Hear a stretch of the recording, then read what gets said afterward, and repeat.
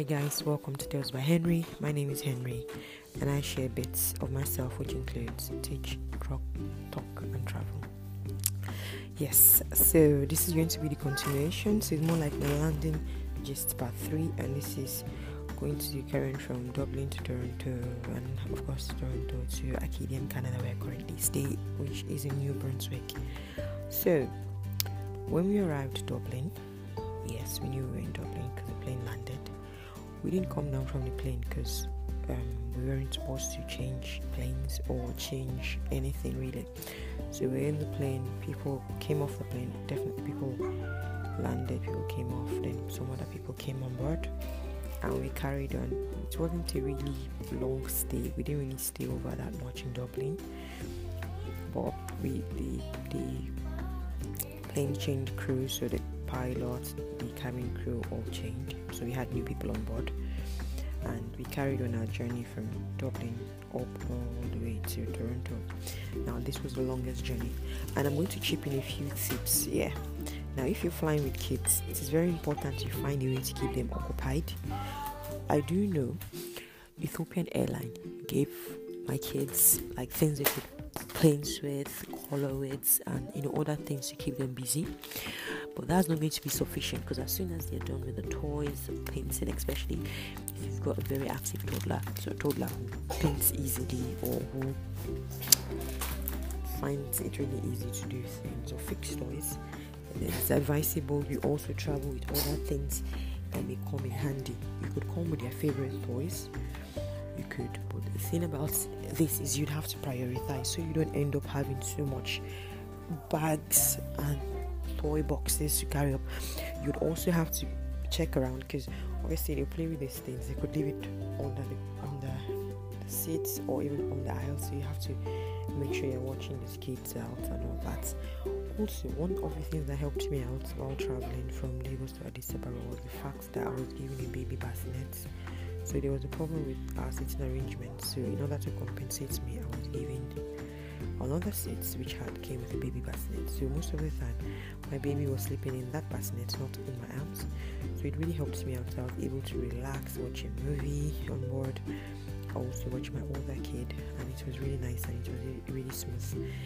If you can afford it, I do know it comes with a cost, but if you can afford it, do request for a baby bassinet. You never can tell. I think sometimes these things may come as a compensation or something. You never can tell really. If you can, just ask the airline. If they're able to, they'll give you one.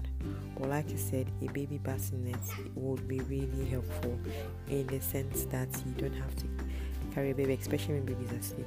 Of course, when babies are awake, babies act safe, babies not doing much. But once the baby falls asleep, the baby will be slouched in your arms. So little you can actually do, so you won't be able to be free or do things yourself. The baby bassinet will go a long way in essence, so try and request for one if you can. Also, like I said, toys, books, you could read stories to them or you could put on a movie for them, as if your kids are all into fairy tales. I think the only movie my child was able to enjoy, that's my older kid who is 4, anything she was able to enjoy, she was able to enjoy Cinderella. Even though it was like a different version, she was able to enjoy Cinderella.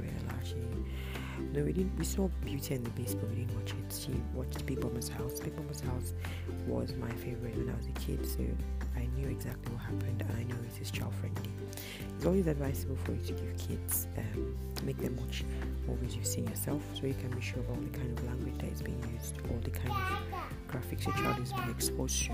So it's very important for you to know exactly what you're watching in advance, so it's safe. If you already know the movie, you can just put that on for your child, or you could just decide to watch it alongside the child, which is going to be pretty difficult because you can't really hear the audio without having to insert an headphone. So and most times it's more comfortable for your child to just have the headphones on so they can really be engrossed in the movie. So it all depends really on what you decide to do. If you and your child can actually have one headphone, that's fine. If you can't, well, find a way around it. Also, one of the things I did, I came with the iPad, so I had like pre-downloaded cartoons on there. I've got Peppa Pig, I have some games, like some fancy games, hair salon games, pet games, so that really came in handy.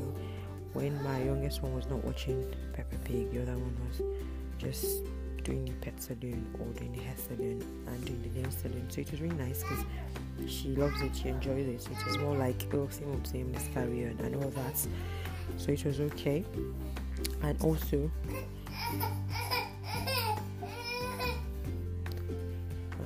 it was really nice. Sorry about that, just my kids scribbling for toys. Anyway, yeah. So that really helped. That really helped. And after that, yeah, we flew away. That really kept us occupied because the final lap, especially it being the final lap and having time for over 20 hours, it was just tiring. Like we had enough. We just wanted to land and just carry on. It got to a point sleeping was just not an option anymore. We're just tired, we were exhausted. Kids were crying on the plane, children were screaming their head off because obviously for some of them it was actually the first time.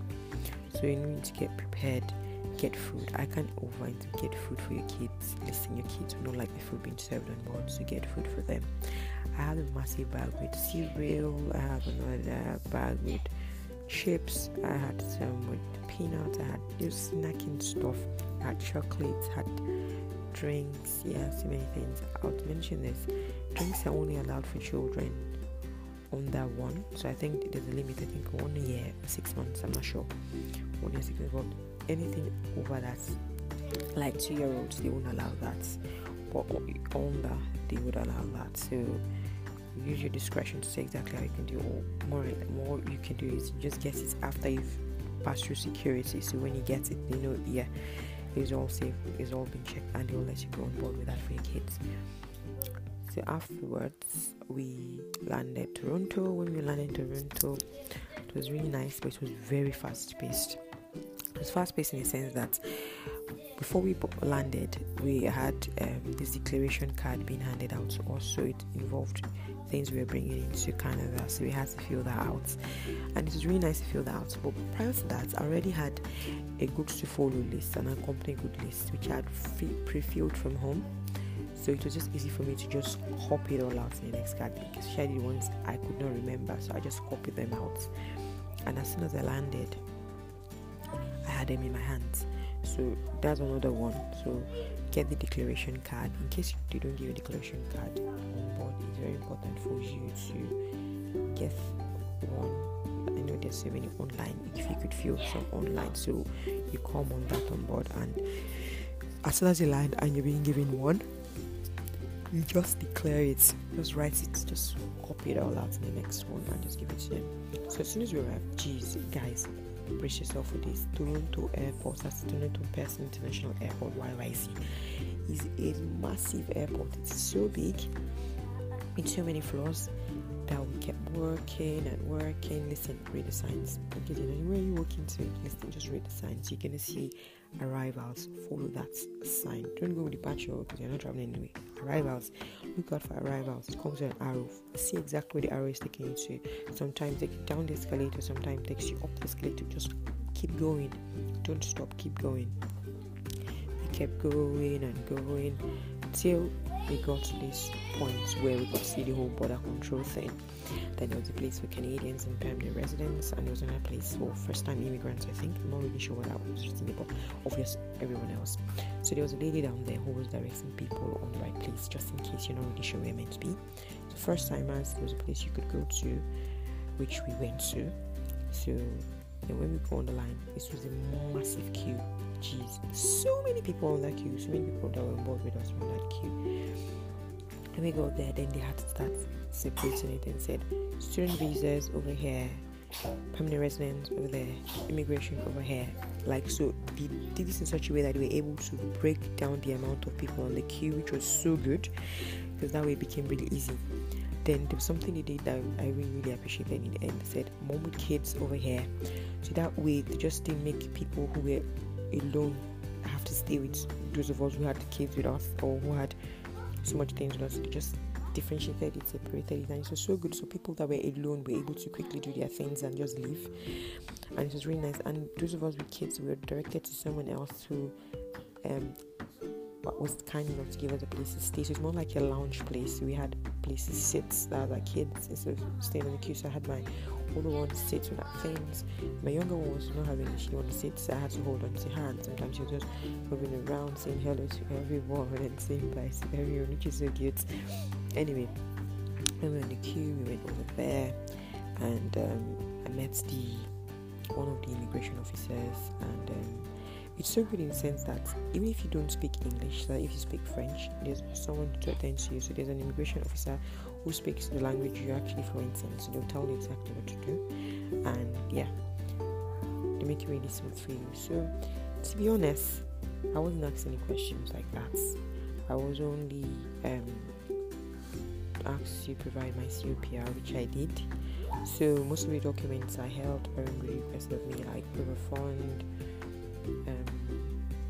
other documents and other things that showed that I actually applied for these things were requested of me. So I just kept them back in my bag, and it requested my COPR, which they needed my client identification number, which is my UCI, is UBI.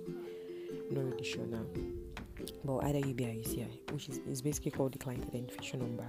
So I gave that to them, gave that of my kids to them, and they requested for the principal applicant. So I told them the PA had already landed, so it was really easy for them to find out and go through. Previously they had gone through with my husband, so my husband is a PA, so they went through everything, and they just told me get seats, would call you as soon as you process all this. So I went to sit down with my kids, and after processing it, they called me. I went over, and I was made to sign a few things. On my children's own, and after signing, they gave everything back to me, and they told me, "Welcome to Canada." And after that, I was told, if you're not too tired, you can go and get your SIN, which is just down there. So it's Canada, it's just literally beside each other. So SIN is there, the immigration officers are here. But I forgot to mention something. The first queue really was just for my scanning of passports. So I was just, all my passports were taken, all our passports that I was taking, and they were scanned. I didn't sign anything there. The only thing they went through on that was that declaration form. They wrote a few things. They wrote a few things and signed on it. So I took that one to the second lady who requested for my COPR, and she took everything, processed it, and took that card away from me.